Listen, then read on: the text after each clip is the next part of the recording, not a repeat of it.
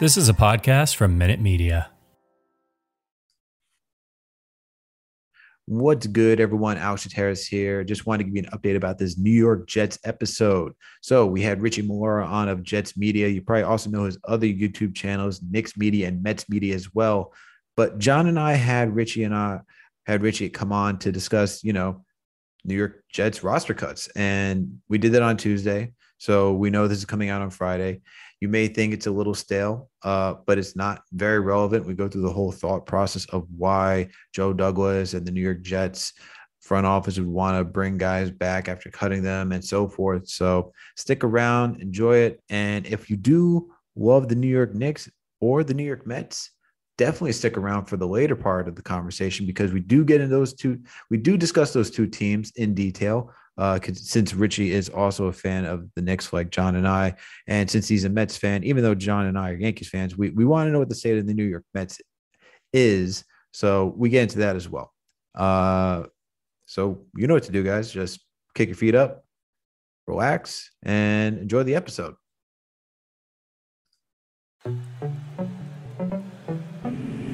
It's the Knicks, Jets, etc. podcast with Alex Trateris, John Malika, and Ricey on the beat. Let's go.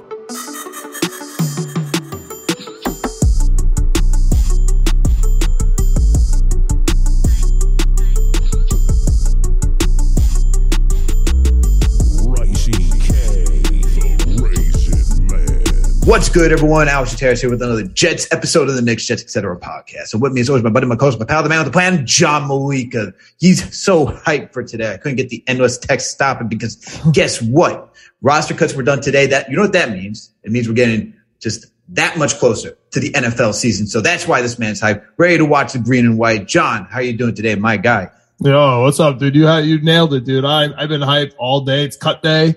We're also number 2 on the waiver wire because we stink. So it's not just us. I'm staring at every team. So man, I've been hyped up all day. We got the Yankees on later tonight.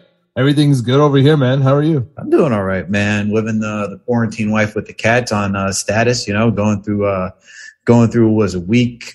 No, not a week, like day 6, because they got the ringworm and fleas. So, just got them quarantined into a room. It's a whole cleaning process. It's an adventure. It's a fun adventure. Not really fun. I don't know why I had fun in there, but it's an adventure to say it regardless. But John, we got an awesome episode for us, for our Jets Nation today, because we got one of the kings right now in Jets YouTube media, Jets Twitter. All right. Richie Moore. All right, you know him as Jets Media. You also know his other accounts as well, Knicks Media and New York Mets Media as well. Richie, my guy, how you doing today? What's good, boys? I feel, I'm happy you guys had me on. I love talking sports, especially that you guys let me speak about all 3 of my sports. It's very rare for me to do that. Usually it's one of the 3. I know you guys are doing great things. I actually saw your guys' Twitter recently for the first time. I saw a Jets Knicks podcast. I was like, wow, sign me up. So Alex and John, it's a pleasure to be on here with you guys. I'm excited to talk everything about New York sports. Let's get into it. Awesome. So let's kick this thing off. John, what do we got on docket for today? What's the first thing we're going to talk about? I mean, we got to start off with the trade, right? We got to start off with the Herndon trade. So Chris Herndon, our 4th round pick from 2018, I want to say up and down since he's been here, but I feel like that's mostly down. Sugarcoating it a little bit. But he was traded in a slick kind of Joe Douglas fashion. We've been talking about how Joe Douglas trying to take over the world with 6th round picks. I guess this is why. So we got a 4th round pick back from the Vikings, surrendered a 6th round pick and Chris Herndon. I mean, just unbelievable move to be able to reset yourself 4 years later, off of honestly a bad pick. What do you got on that, Richie? What was your initial reaction off the Herndon trade? Yeah, definitely was not expecting that whatsoever. I made a video yesterday predicting my 53-man roster, and I had Chris Herndon on there. But for Joe Douglas to be able to turn Chris Herndon into a 4th round pick, we essentially gave up a 6. So basically we just moved up 2 rounds and gave up Chris Herndon. Chris Herndon, you asked if he had an up and down type of career. What I would say, he had an up, down, down, down, down, down. All he had was rookie. Like, his rookie season was great with Sam Darnold, and it gave us all this hope. We're like, whoa, we got to steal the draft. Chris Herndon, remember the name. Make sure you draft him in fantasy in 2019. He's about to be whatever. And then he gets suspended and then he's hurt. The biggest sucker, bro. The biggest fantasy sucker right here every year. Man. I lose every year because all I do is draft Jets. Don't listen to me with fantasy advice. But listen, I feel like it's just a perfect Joe Douglas move. You know, when he came here, he was going to get his fingerprints all over this team, and you see it. You saw that that picture that's viral all over social media right now of the 2019 Jets. We had Sam Darnold, Chris Herndon, Robbie Anderson, Quincy Enunwa, Leonard Williams, and all these guys as the face of the team. And now every single one of those guys is out of the door. Goodbye. Joe Douglas is bringing his own guys in. He's bringing in a new culture. And it's just a matter of time. And it's crazy that Joe Douglas in only 2 off seasons was able to bring in this many people. He's acquiring draft capital for the future. He's, putting us in a position to succeed not only now, but in the future. And that's what I would like to tell Jets fans, especially going into this season, that this season's not all about this year. It's about the future. And it's refreshing that we finally have a man in the front office that is building for that. Because if you have a short-term thinker in front office, such as Mike Maccagnan, it's only going to set yourself up for failure. So shout out to Joe Douglas. This is just one of those moves where, okay, I don't see Herndon as a piece of this. Instead of me cutting him and get no value, I'm going to move up 2 rounds in the draft, get a 4th-round pick for Chris Herndon. And the biggest question mark that I have about today's roster cuts, and we'll get into it, is, alongside of Chris Herndon getting traded, we cut Ryan Griffin, we cut Daniel Brown, we cut Kenny Yeboah. So we have 2 tight ends on the roster right now, and one of them is our fullback. Mm-hmm. So expect the tight end position to be addressed, whether it's the waiver wire or the trade market coming up. Yeah. So, go ahead, John. Go ahead. So just like really quick, Alex, we'll get your thoughts on the trade. But I also want to throw this in there too. There was a tweet from Parkland School, which I believe is either an elementary or Yeboah's high school, one of his younger schools out there, and they tweeted about an hour before the Herndon trade went through our media streams because it's actually not official yet. So just around that time, they tweeted that Yeboah signed a contract with the Jets, and just around that time, he also got cut. And so I guess I don't know what that means. It doesn't. I'm not reporting anything. It's just kind of odd. And as you said, we literally don't have a tight end. We have Croft, as the starting tight end, and then that's it. And even though we kind of lost a little bit of money with Ryan Griffin, right? We didn't really save money. He was still some dead cat money. So even if it's true, Alex, is that even what do you think about the Herndon trade? And is that enough? If we have just Croft, just say we have Yeboah, just for argument's sake, is that enough, or are you still looking somewhere else for a tight end to close that off? I'm still looking somewhere else for the tight end. I think with the 6th-round draft picks, we saw what Joe Douglas did. He addressed the defensive end, getting why is the name slipping me from Houston? My goodness, Shaq Lawson. Shaq Lawson, thank you. Yeah. You saw how we needed defensive end. He traded for Shaq Lawson. We need a tight end, so he's probably going to make another trade during the season because we can't just go in there with 2. If it's just 2 with Croft and Yeboah, we don't know what Yeboah's status is right now, whether he's on the team, cut, whatever. Yeah. But just 2, that's not enough because isn't Croft also who's playing? Isn't he playing? Who's playing fullback? Wesco. Okay, and so that he could technically is also even though he's a fullback, he can also play a little bit of tight end as well. So.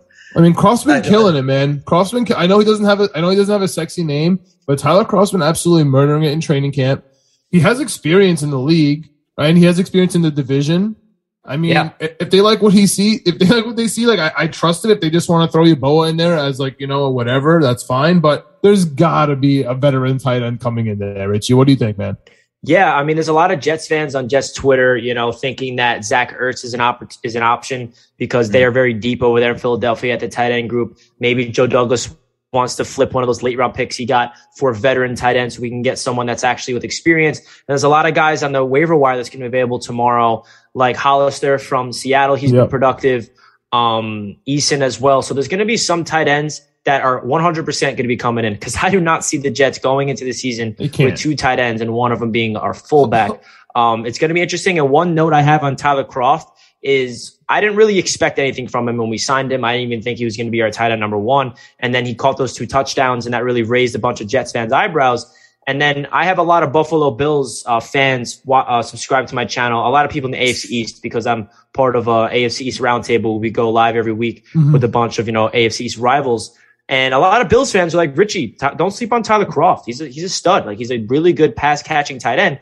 And hearing that from Bills fans, I was like, really? So then I really did more research on him, and I've known the name. I know that he's been around the league, and he's a quality guy. He's nothing to just, throw around saying he's not anything you can't expect him to be, a top 10 fantasy tight end this year. But I do expect him to be, heavily part of this offense. If you look where this offense has been throughout the NFL, Shanahan style, he's no George Kittle, but this offense requires a tight end to be evolved. So don't be shocked that Tyler Kroft, shocks a lot of people and finishes the season with around like 600-700 yards, maybe 5 touchdowns, something like that. Yeah, just like those weird tight ends. I mean, just those weird touchdowns for those tight ends. Like when there's pressure on him, because where we're suffering the most this year is our pass protection. So, and that's where you're gonna throw it to the slot receivers and you're gonna throw it to the tight end.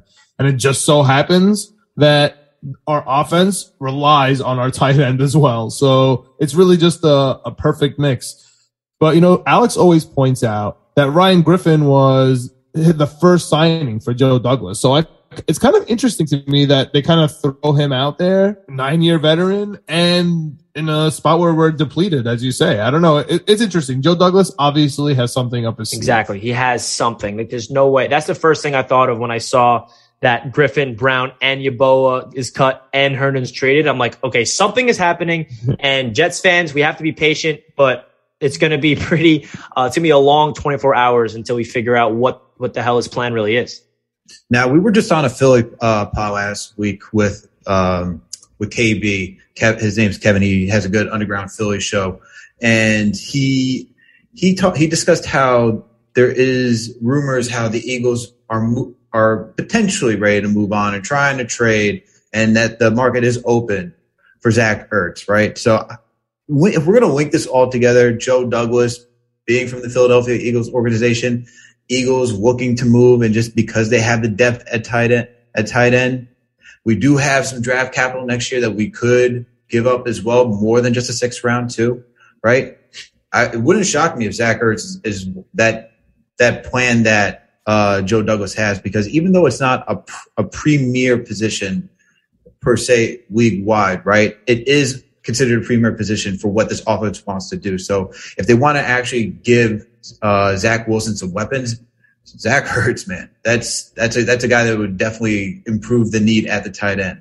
Yeah, that's an experienced vet. Like, that's experienced vet that's been in the league. He's been with Joe Douglas in Philadelphia, so he knows his character pretty well. We know that Douglas prioritizes that, so I wouldn't be shocked if Zach Ertz is a Jet, but I'm not saying it's going to happen guaranteed, but there's definitely some, two things linking up. Yeah, for sure. And to wrap on the Herndon question that you asked me, John, I think it was fine, man. Like, Chris Herndon didn't really do much. Like, he was injured for one season, could barely get on the field. Second season, he just had a lot of drop. He had that one flash, and we thought we had something with Sam Darnold, but you can't. There's only so much you can like bank on. And I think for the last year of his contract, if he wasn't showing it really during preseason, there isn't really any reason to keep him for the full season and just say, all right, we're not seeing it now. When are we going to see this? And it would be like old Jets to say, all right, then he shows some flash at the end of the season, then you sign him, and then we get nothing from him ever again. So I think it was a smart move by Joe Douglas just to move,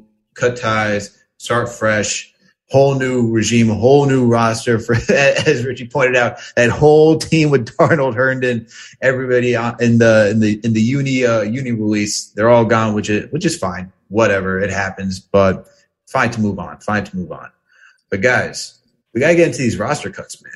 And Richie alluded to part of the problem, like when we discussed it, which is the tight end. But let's go down some of this. Let's go down some of the key, or not necessarily key, but is there anyone? I'll just throw it for everybody right now. Was there any cut that shocked you the most? And I'll start with you, Richie. Yeah, there's a couple.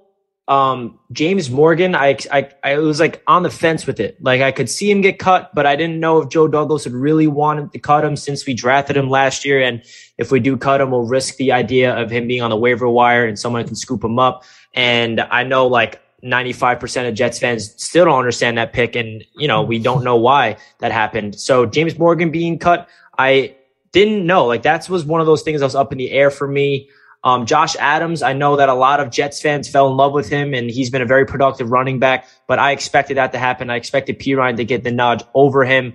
But outside of that, I'm happy that Jabari Zuniga made the roster. I'm happy that they took 9 defensive linemen on the active roster, because that's something that's our best position, and we need to stay deep. Even though there's only 4 defensive linemen on the field at once, you need to have a steady rotation of 8 or 9 guys you need fresh legs. And this defense is all about getting to the quarterback. If you can't do that, then the defense is going to fail, especially with their young secondary. I'm pretty shocked that Isaiah Dunn made the roster. I actually had him making the roster in my predictions video over Lamar Jackson. But other than that, it feels like everything I expected. The biggest thing was the tight ends for sure. Outside of that, there wasn't really anything that really caught my eye. All right. Yeah. Just really quick, I'll just start from the top. Do you think that, because not only James Morgan was the QB cut, but we had Josh Johnson, who they just brought in, and they're talking about how he knows the system. So one of those guys is going to go to the practice squad, I assume. Like, which guy do you have coming out there? I think he might be Josh Johnson. I don't think James Morgan, watching him was tough, man. I had to watch him. I was there for the scrimmage. I watched some preseason. It's kind of tough watching him, even against third and fourth stringers. Yeah, I mean, Josh Johnson looked absolutely really good in his first time ever, suiting up with the Jets in the 3rd preseason game. And everyone thought that he might be QB number 2. But we find out that they have some high hopes in Mike White, which I don't see, but I guess the coaching staff sees something that we don't. James Morgan's interesting. I remember I was at the first 2 open practices at Jets training camp, and he played he was way better than Mike White in both of those. He actually had really good days. And then what really caught my eye about James Morgan in particular is he was everybody was in the locker room, and he was the last person on the field just working on his footwork. Not even just one of those days. It was back-to-back days. I noticed James Morgan was out there putting in that extra work, and I just noticed those types of things. And I always wanted to really like James Morgan, because it was one of those picks that was a head scratcher. I'm like, okay, maybe he could be the long-term backup where we don't have to pay a lot for a backup. But now, if I had to guess out of the 2 to be on the practice squad, me personally, I would say James Morgan, just because of the upside for the future. I could see both of them on the practice squad as well, because we need a veteran in the locker room. We need a veteran in the practice squad. But at the same time, I don't know if Joe Douglas is ready to write off, James Morgan for the future, because I feel like his whole vision when we drafted him was maybe this guy could be our long-term backup behind Sam Darnold. Now we have Zach Wilson in the building, so it'll be different, because it's not easy to have a cheap backup in this league. And obviously, I think that we have probably the worst backup quarterback in the NFL. So hopefully Zach Wilson stays on the field this year, because that would be a nightmare if that doesn't happen. But the whole quarterback depth is going to be interesting. I did not expect them to cut Josh Johnson. I thought he was going to be quarterback number 2 and roll with Mike White as quarterback 3, or have Mike White and or James Morgan on the practice squad. So it's really interesting to see what they did with that. Yeah, for sure. And I think the quarterback one is the one that sticks out to me. Yep. What do you got on Morgan? Your boy.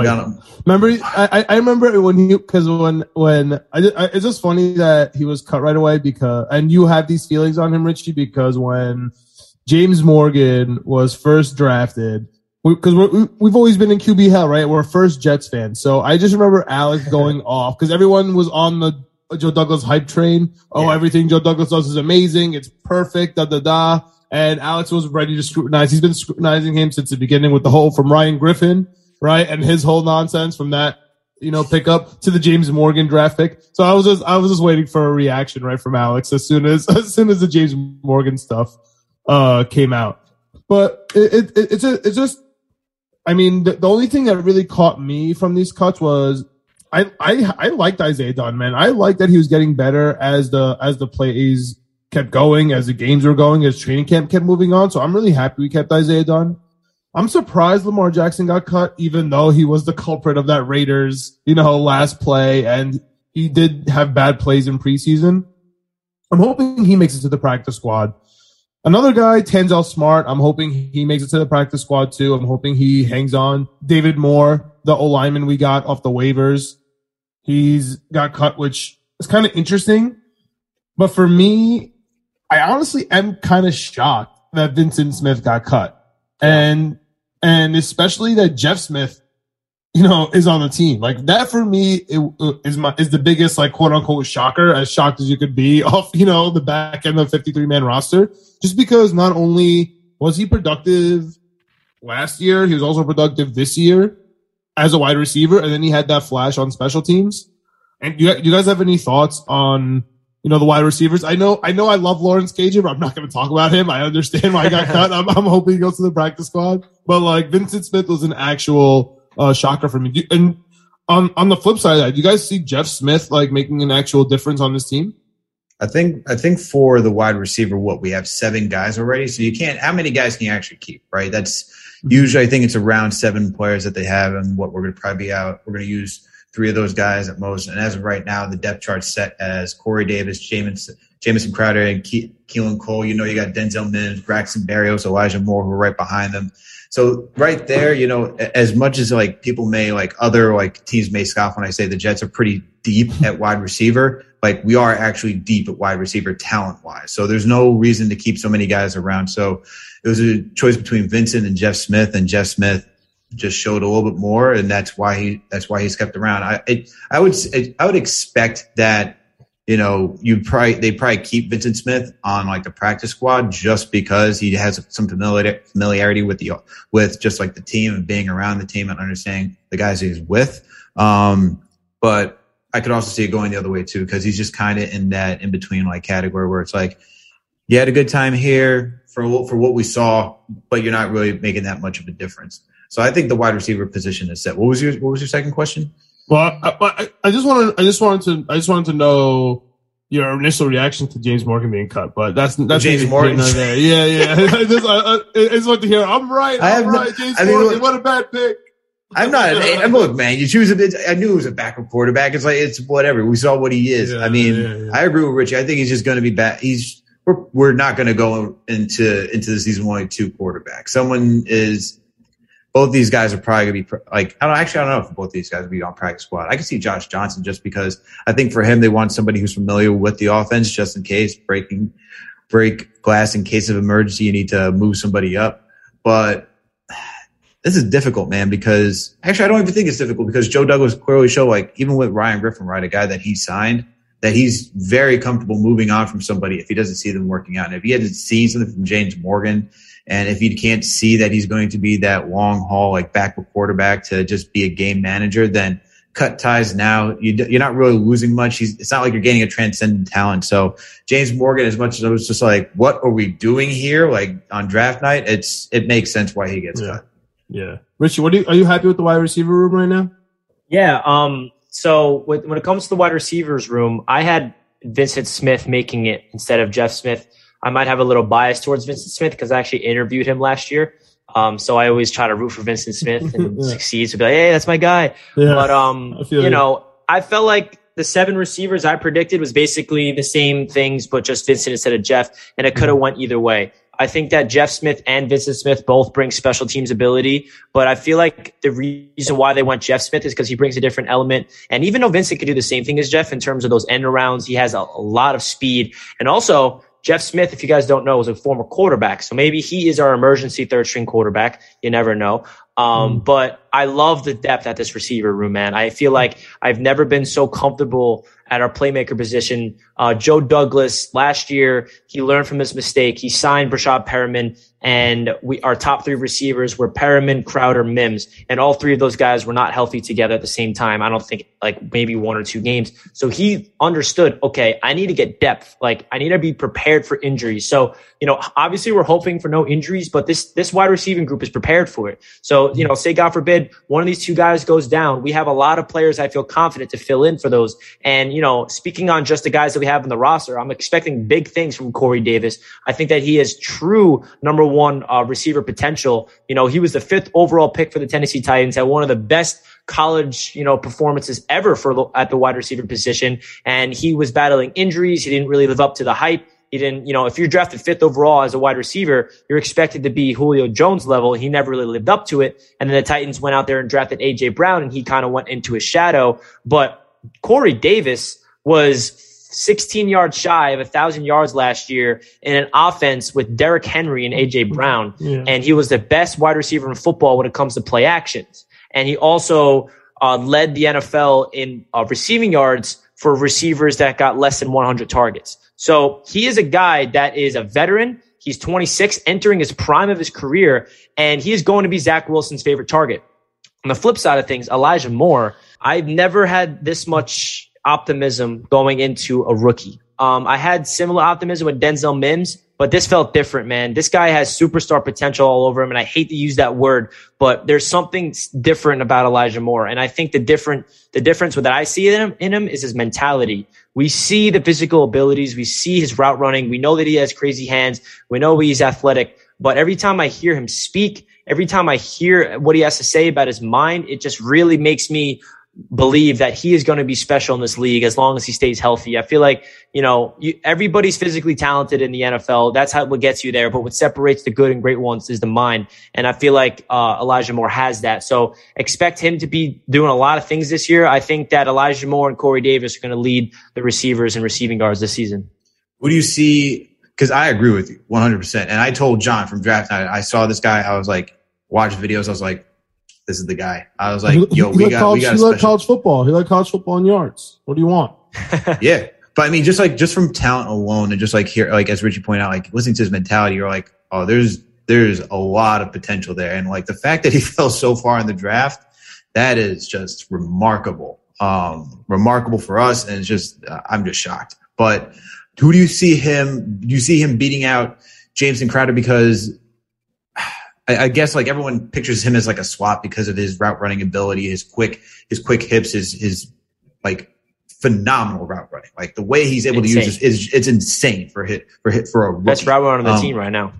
For sure. So do you see him beating out Jameson Crowder? Or do you see Keelan Cole? Because I feel like he could do honestly, you can line him up outside like anywhere on the field, but I feel like a lot of people are pegging him as that slot wide receiver. Yeah, I mean, unfortunately for us, we didn't get to see Elijah Moore play in preseason because of his quad injury. But, I wouldn't read too much into the depth chart, even if it says Corey Davis, Crowder, and Cole at 1, 2, 3. That doesn't really mean anything. It's kind of the same way as the running back room because it's going to be a wide receiver by committee approach, similar to the running back by committee approach. They have Coleman as the number 1, Johnson 2, Carter 3, Pirine 4. All 4 of those guys are going to split carries. I feel like Pirine and Carter won't get as much. But what I'm trying to say is the wide receiver room, Elijah Moore is going to be out there a lot. I think he's like maybe in the first couple of weeks, Crowder will get more reps simply because Moore is a rookie and he missed time. So that's going to play a huge role in that. But as the season progresses, I would not be shocked if Elijah Moore is not only playing in the slot, but on the outside because he's a small guy. He's shifty, but he has the talent to be able to line up on the outside, similar to a guy like Tyreek Hill and Tyler Lockett. Those are 2 guys that I really always modeled his comparisons just because of his size. He's small, he's shifty. His route running is ridiculous. He can create separation. He can beat you deep. He can beat you over the middle. And you just need to find a way to get this guy the ball in his hands in space because he's also going to be lining up as a halfback, I believe. If you look at what the San Francisco 49ers did, I feel like his role is going to be like Deebo Samuel. He's going to be getting the end arounds. He's going to be getting the jet sweeps. He's going to be lining up in the slot on the outside. He's just going to be a very versatile weapon. And I would not be shocked by, say, week 5, he's going to be the most targeted player on this team, even like same targets as Corey Davis, over Crowder, over Keelan Cole, over Denzel Mims. It might not happen week 1 simply because, like I said, he's been injured and he's trying to work his way up and get back to speed of things.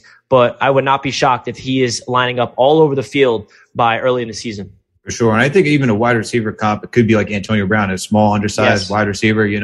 He's got that type of stature. Guy has that type of ability. So I would be, I think I agree with you. I could see him definitely bursting onto the scene like week 5 just because he's coming back from injury. I think if he was healthy this preseason, I think there's no way you leave him on the bench. I think he's starting week 1 like instantly. Also just like from all the reports like you hear from like Connor Hughes, DJ Bieniemy, like you just hear all the connection between like him and Zach Wilson just like on the field and just like it seems fluid right now. So that's why. But hey, it is what it is right now, and thank God we got the depth chart that it is. What's up, John? It looks like you want to see something. No, I also I just agree with Rich. It really has nothing to do with the depth chart. It's really just about position, and we're going to be running 4 wide receiver sets. That's how the offense runs, and you're going to have Mims on the outside and Corey Davis on the outside, and Berrios and Crowder are kind of limited to the slot. kind of Cole, but he could play on the outside. You know what I mean? And that kind of leaves more like this free bird in, the 4 wide receiver set, especially if we're going to be lacking in the tight end and we have a fullback. Like it just makes perfect sense for them to be like running around, kind of just like floating around on the bootlegs or whatever we're doing on the wides. I don't know. I agree with you guys. I'm excited for it, but I'm just not that optimistic about it as you guys are. I think we're going to be running a lot. I think we're going to be in a lot of third and short situations. We're going to be getting like it's going to be ugly football for the most part, in my opinion. I think we're going to be relying a lot on our run protection. Our pass protection is going to be tough. Elijah Vera Tucker is really going to make or break our season, which is kind of tough to think about because it's a rookie. But let me just throw it up to the defense real quick. Besides the obvious concerns at cornerback, how are you feeling about the linebacker situation where you got, the 2 rookie safeties converted to linebacker? Now with Gerard Davis out probably half the season or so. Like, how do you think that's going to play out? Do you think CJ Mosley's back? Yeah, I mean, the only thing about CJ that's been disappointing is he can't stay on the field. First season out for the year, second season opted out. So it's not like CJ's been a bust in terms of he's on the field and he plays like crap. Actually, when he was on the field for the first half of against the Buffalo Bills, he looked like the next coming Superstar. Of like Lawrence Taylor or whatever it was. Like, I couldn't believe what I was watching.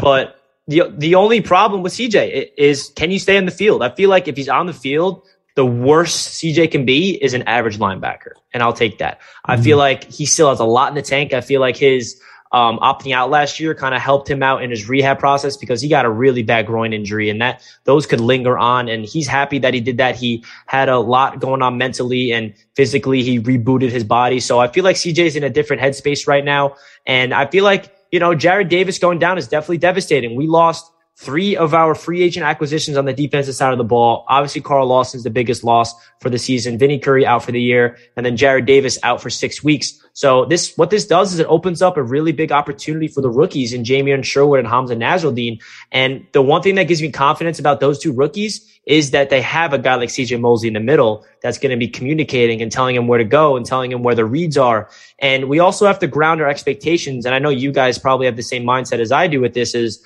what this season is all about. It's about Zach Wilson, and it's about the development of this team. We're not expecting to win a division. We're not expecting to go to the playoffs this year. Obviously, if that happened, great. But if we win 5-6 games, like, that's okay. That's what we expected. We have a rookie head coach, a rookie offensive play caller, a rookie quarterback. I mean, the offense as a whole is so young. And then now look at the defense. We thought it would be actually decent this year because of Carl Lawson being so dominant. He goes down. The whole formula for this defense is to get to the quarterback, and now that's falling apart without Carl Lawson and Vinny Curry, and now without Jared Davis, who was a very, very good pass rushing linebacker. And we know the concerns at the cornerback position. So the linebacker group, to answer your question, I feel like the Jared Davis injury opens up an opportunity for a guy like Jamion Sherwood because, like I said, this season is all about the development of these guys. And say, hypothetically, Jamion Sherwood, he's going to have some growing pains. He's going to have some missed tackles. He's going to have some blown coverages. He's going to look bad at times. But maybe he learns from those mistakes and he develops over time.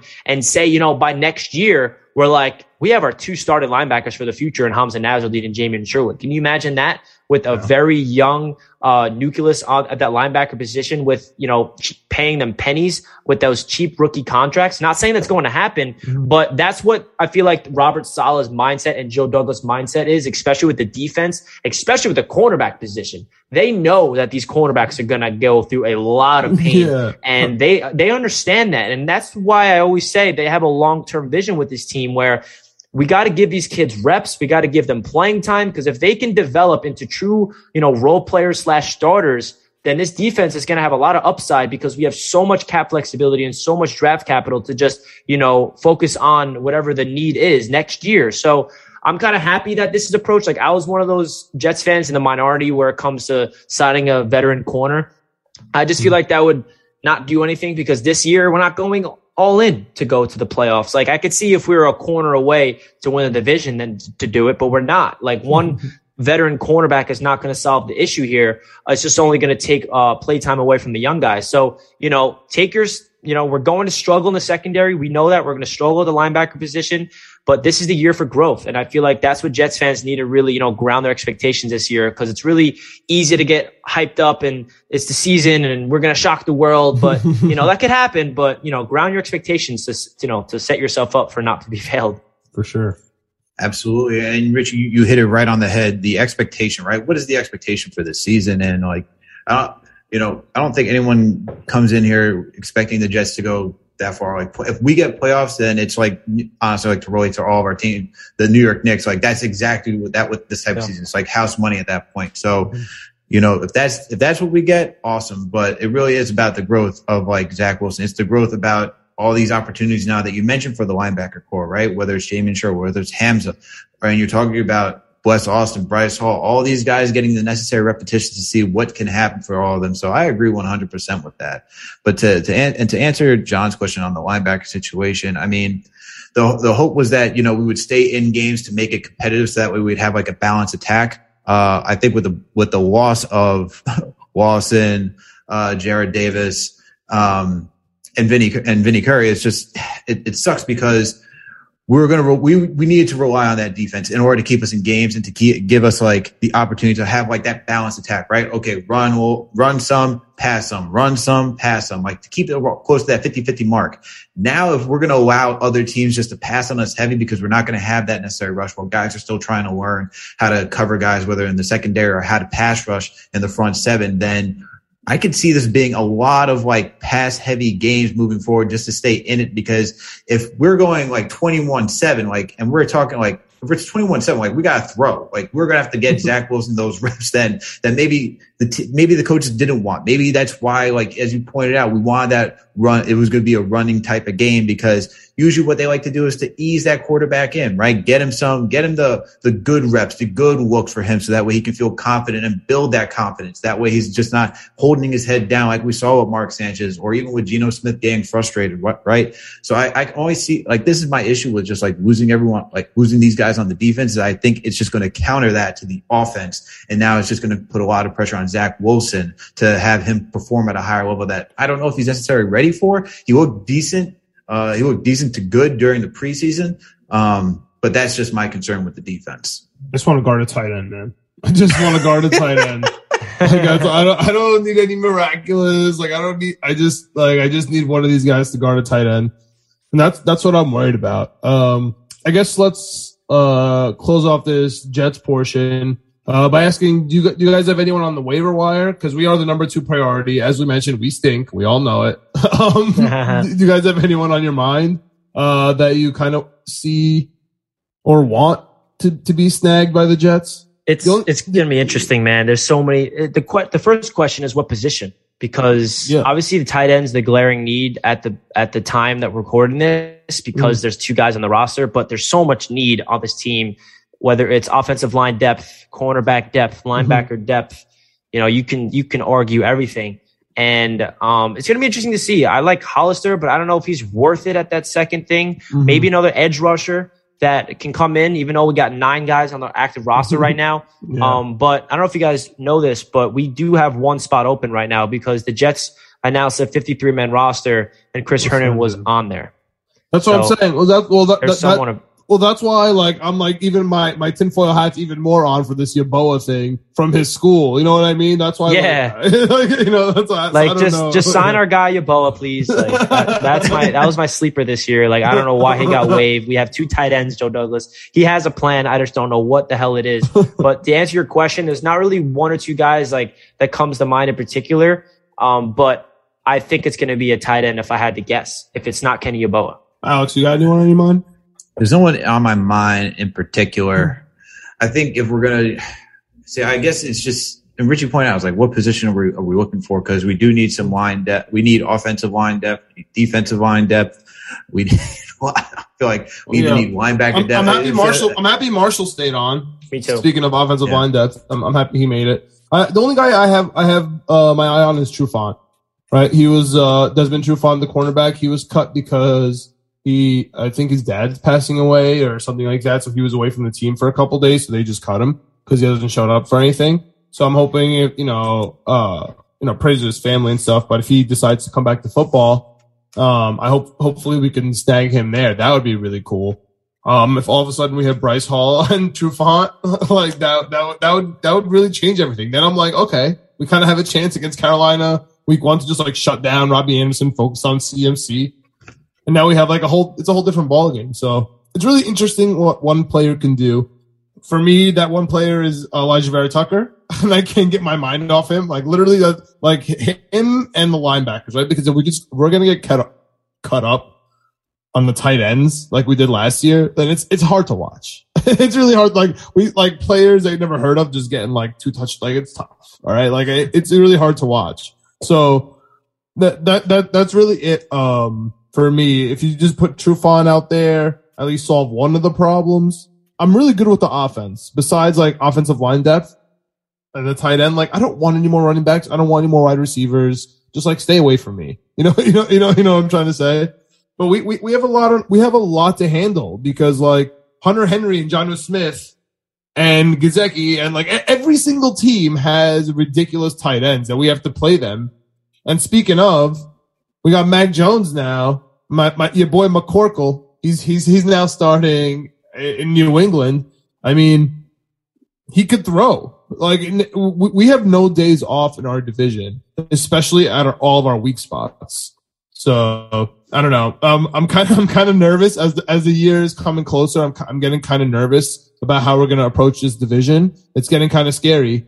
But do you guys have thoughts on Mac Jones? Do you think they got better or worse? I don't know. I think that's incomplete to even say if they got better or worse. I know I think the rumor mill, or not even the rumor mill, the reporting here in Boston area, New England area, is that Mac Jones has really been like showing out throughout practice. He played.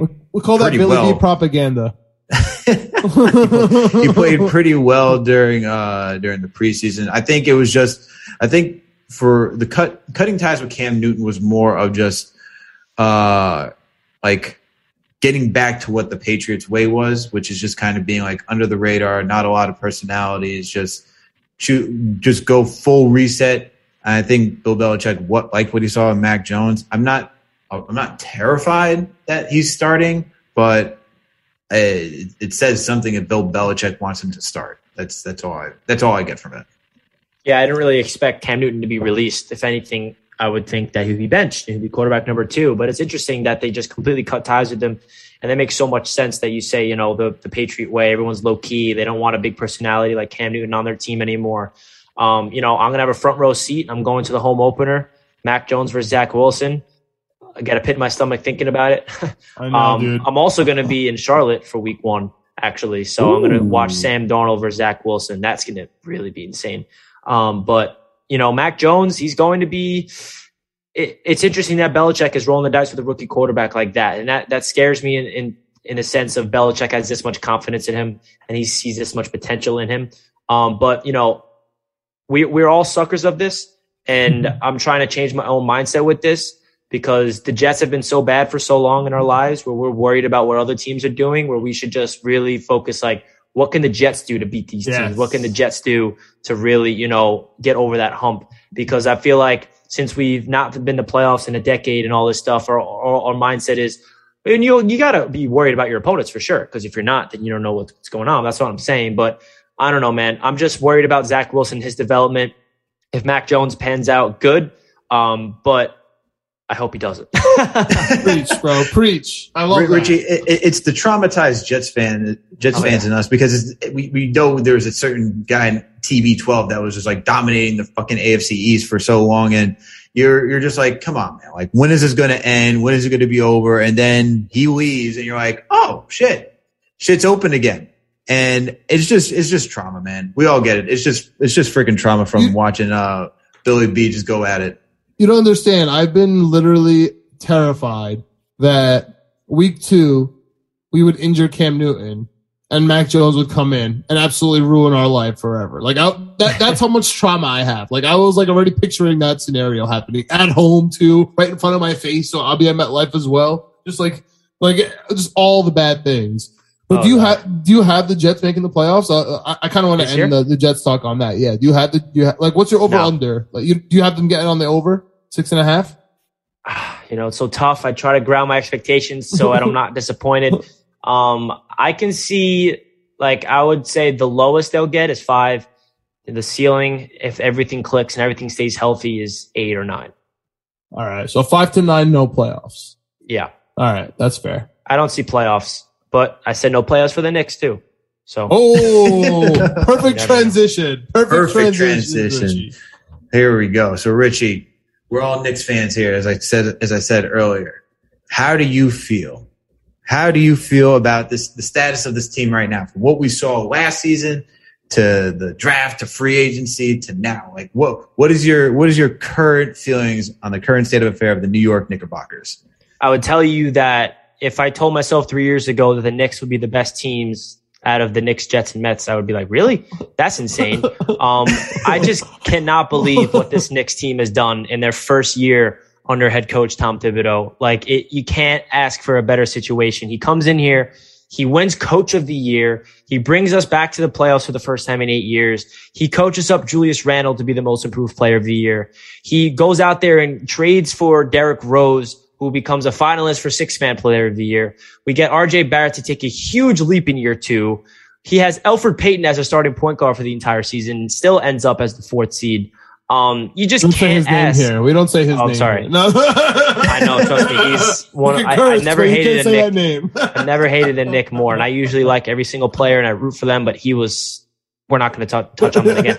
But long story short, man, this Knicks team is fun to watch. They're back, man. And I don't want to say like, oh, we're winning the championship this year, but we're relevant. We are a team that's functional, and it all starts up top, man. You got to give credit to Dolan simply because he's the one that hired Leon Rose and just went like this. He put his hands up and said, you do everything. The problem with Dolan for so long was he would try to do everything himself, be hands-on and do all these things. That'll be toxic in the media and it would just be a disaster and dysfunctional this, dysfunctional that. He finally made the right decision by hiring Leon Rose. Leon Rose went out there. He hired Tom Thibodeau. Tom Thibodeau hired an amazing coaching staff. And then they went out there in free agency. They did their things by, maintaining cap flexibility for the future. Like, it kind of crazy because there is a parallel between the Jets and the Knicks right now. I feel like 100%. Both front offices has their mindsets on the future, and both the Knicks and the Jets have not had that type of mindset in the front office in my entire life. And it's very refreshing. Leon Rose in particular, man, he has this vision and it's coming to fruition. He's been here for literally a year and a half, if that, by just bringing in all these guys. And I love that they retained a lot of not the young core, but they retained the veterans like Derrick Rose, Nerlens Noel, and Alec Burks and those guys. I feel like that was very needed because those guys played a pivotal role, in the, going to the 4th seed. All in all, I love the identity and the culture that's brewing here. I feel like we have a structure that's successful. And that's what the Knicks have lacked. I feel like if you have a real coach that knows what he's doing, and this is with any sport, if you have a structure and a system, it doesn't really matter what type of players you have in your roster. All you need to do is buy in and play together. Obviously, if you have more talent, you're going to, be better. But if you look at that Knicks team roster last year on paper, it's nothing special. They had pretty much the same exact roster the year prior with David Fizdale, and it went to crap. So shout out to Julius Randle for putting in that work, proving us all wrong. Shout out to my guy RJ, who took a huge leap in year 2. And then for us to go out there and get Kemba Walker, replacing that guy that we're not going to mention about, and then replacing Reggie Bullock with Evan Fournier. I mean, while still maintaining cap flexibility and all the contracts we handed out, they all have team options. So it's not like we're sacrificing all this, money to these guys for the next 4 years if it doesn't pan out, because that's what was the problem previous Knicks regimes is we have all this money, like, all right, let's sign Tim Hardaway to a 4-year big deal. Let's sign this guy. So it's just refreshing that we have, a mindset of to win now and maintain cap flexibility and draft, capital for the future.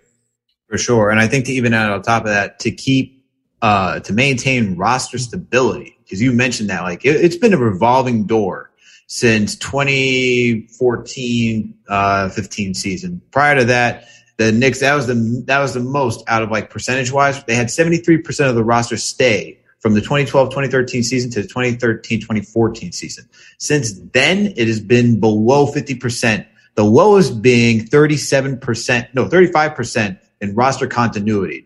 Last season, 64%, because as you said, Richie, it was a majority of like Fizdale's team that was brought back. Now it's probably the percentage hasn't been published yet, but I would have to say it's close to like freaking 80% at this point, which it's astounding to even get that high for the New York Knicks after seeing everybody that we've gone through, from like Ron Baker to Tim Hardaway to Wua Munson to Langston Galloway. The list goes on. Fed.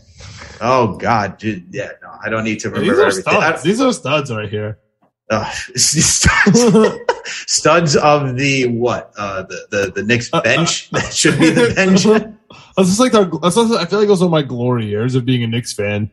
I watched every game. Yeah, you know what I mean? Game. Like throw Marty Collins in there. I feel like Tony Douglas. Like I feel like those are like the Jordan Hill, and those are the years I'm like, oh yeah, this is our year. Ronaldo Bachman is gonna come in here. He's gonna be the next Kenneth Faried. Beno Udrih. You're like, I can see Beno Udrih being a decent point guard. Jose Calderon, hell yeah, he was on team.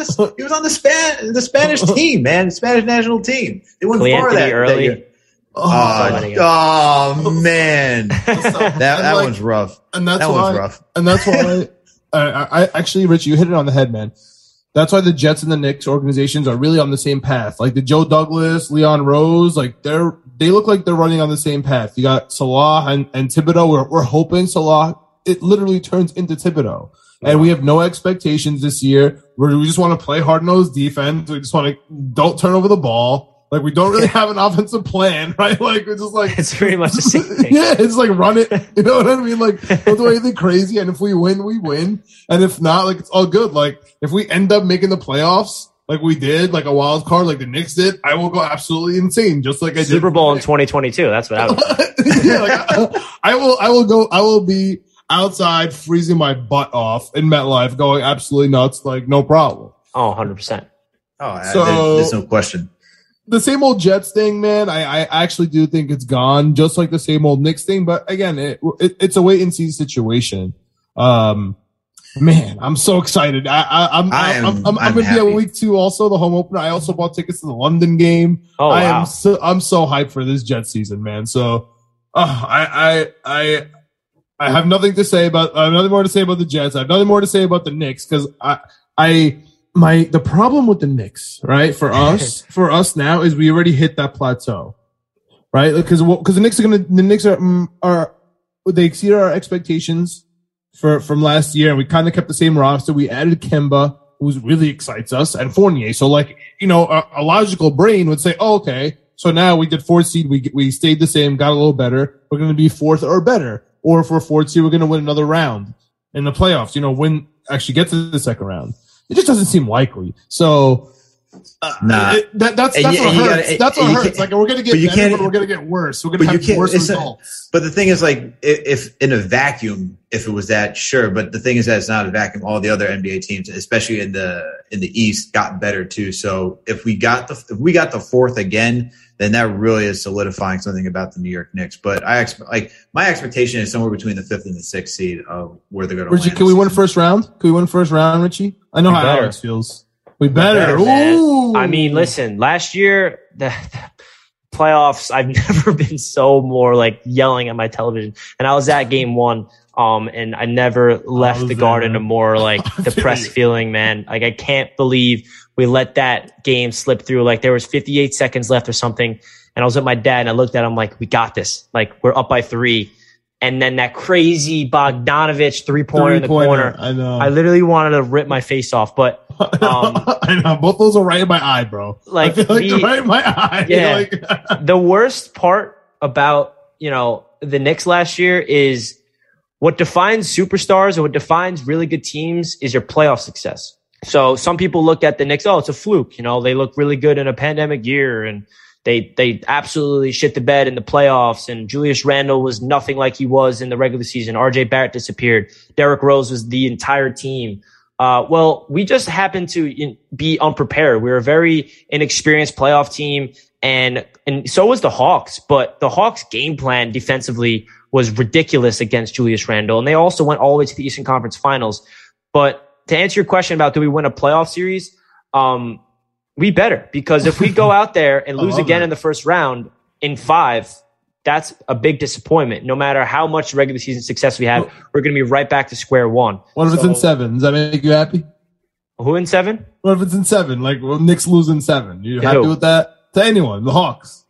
The Hawks? Oh, God. Jesus Christ.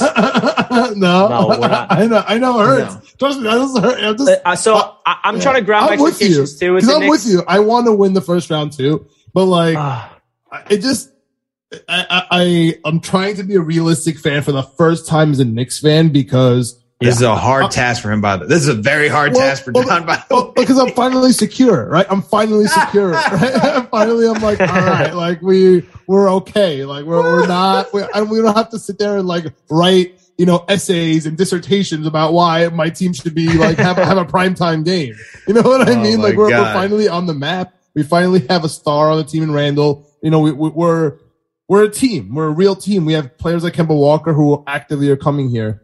So now it's really about like managing expectations and like being realistic. And so again, I just feel like we got better and our results might not show it. I'm hoping that's just regular season standings, but dude, we can get under the 7th. Like if we're 7th, we're done. Like we're 100%. We're not getting out of the first round. So it is such a small likely. Window. Yeah, I know. Like I'm not expecting us to be the 4th seed again. Like even though we got only better, 5 or 6. So it's exactly, only 5 or 6. Even though we got better this year and we have continuity now, and we're going to year 2 with Thibodeau, like I'm not expecting the 4th seed, even though because I kind of want to ground my expectations. And like you, I think you said it yourself, Alex. A lot of teams in the East got better. And we got, I don't want to say lucky, but that 9-game winning streak was the reason why we became the 4th seed. And we had home court advantage. Like what? We had home court advantage. I don't know how that even happened. Like it doesn't even feel real.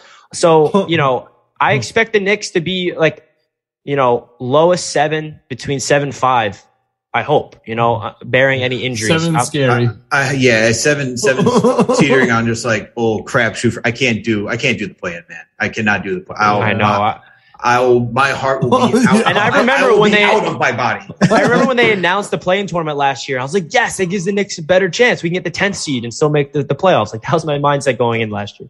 Yeah, and now you're just like, oh shit, hell no, what Look at this. And all of a sudden I'm like, we gotta avoid that crap, yo. How do we got like I love that. Look at the growth. So we're growing with the Jets. We're growing with the Knicks. And I feel like, Richie, we're resident Yankees fans, but I feel like I feel like we're reaching out an arm right now. Here's an olive branch. We need to help a brother out right now. Because our video producer, Greg, is also a diehard Mets fan. We got Richie, if you're watching on the YouTube, give him the thumbs down, which usually, right, we share Todd Frazier, the Little League World Series king, and he had the thumbs down for the Yankees, and that was a celebration, and we cheered about it. That was nice. Now with the Mets, we got Javier Baez doing a thumbs down, and now it's terrible. And now we have him doing a thumbs up, and now a medium thumb. Mets are all confused, but they did win today. Javier Baez, in a Disney movie type of way, slides home, right? And then they're looking for his jewelry after the game, which is so classic, by the home plate. But dude, what's going on with the Mets, dude? If they don't make the playoffs, I will throw up.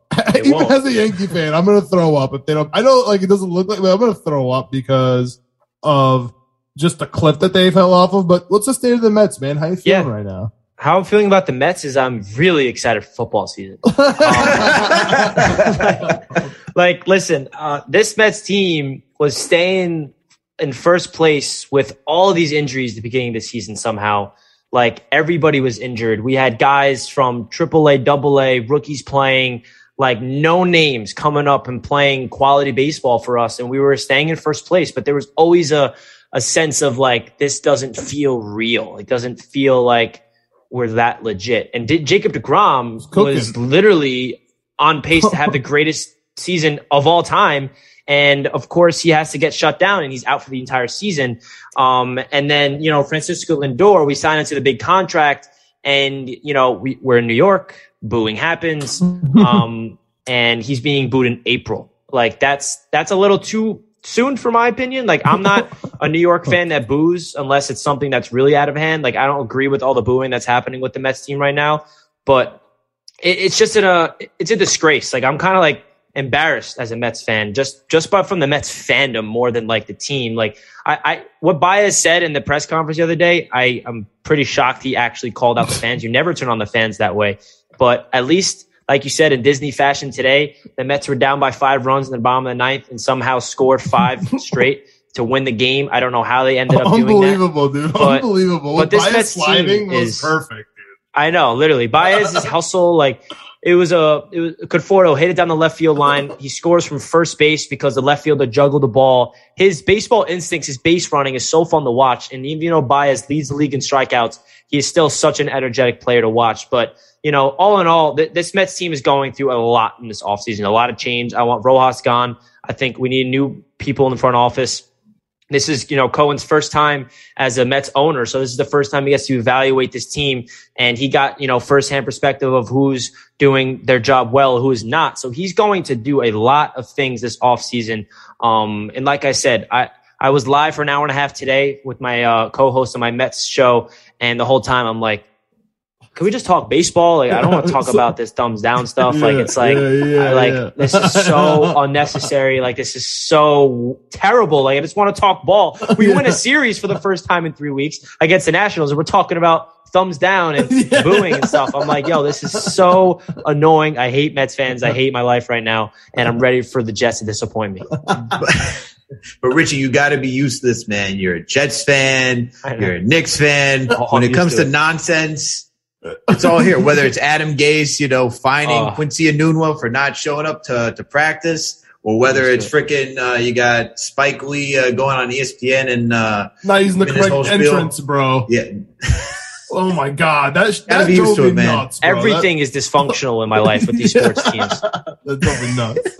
And I thought the Mets were going to be the best of all the 3 teams. I did, but you know what's ridiculous? Yo, dude, honestly, the biggest sympathy I have for the Mets and the Mets fans is the whole Carlos Beltran situation. Yes, thank you. Because Rojas is terrible. Like, dude, right when it he's happened, so bad, bro. Your manager's so bad right now, and it's just totally not fair that Hinch is back in the league, Cora's back in the league, and Beltran's like, no. Like, he was hired, and he's still like kind of blackballed, I guess. I was so pumped up about that too when it happened. Obviously, before the scandal came out, like before I was pissed. And I was pissed as a Yankee fan. I was like, "Oh, we interviewed him. We had him."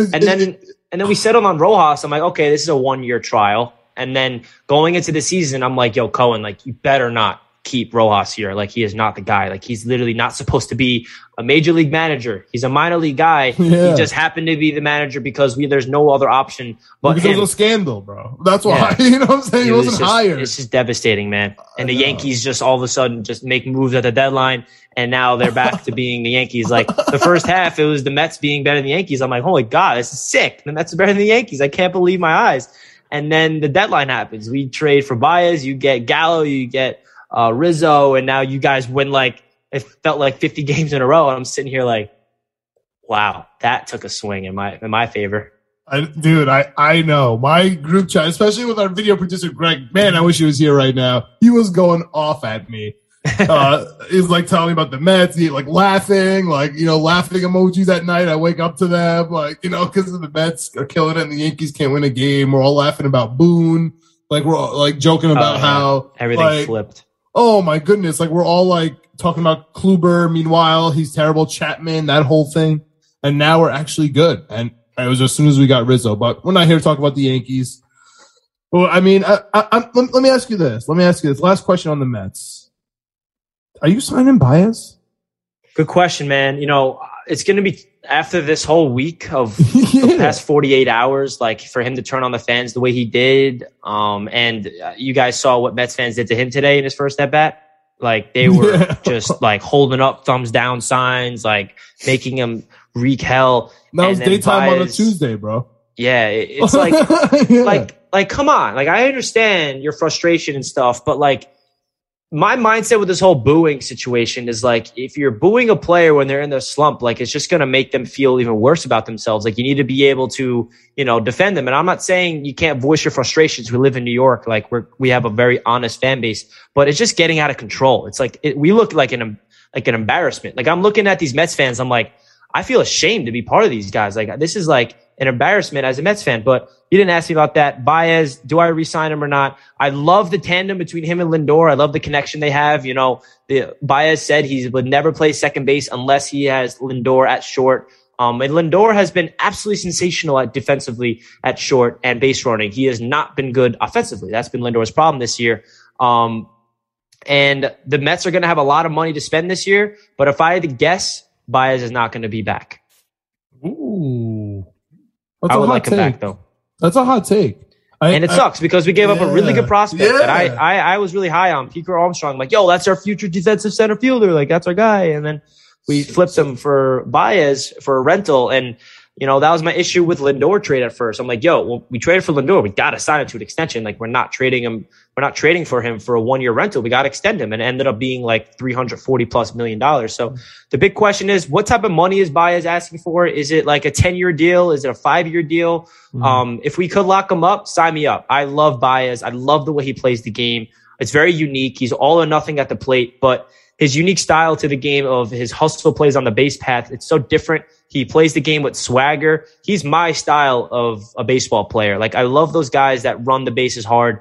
It's very rare nowadays. So if I'm the Mets, I'm re-signing him, but this isn't a question you asked me, but I have to mention it because he's my guy. If there's one guy that needs to be re-signed the most on this team, it's Marcus Stroman. Oh, the resident Yankees hater. Yeah. He's been the consistent best Mets pitcher on this entire team. Been healthy, 2.85 ERA.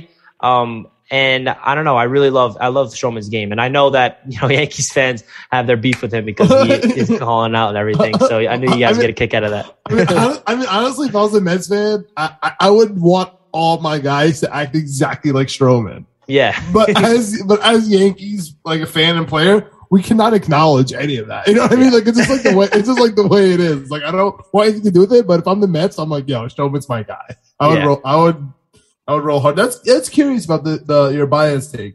I think it's interesting too. Like, the only way I could see it all working out is if you get Beltran. Do you have another manager in mind, or is that really? I know I threw it out there.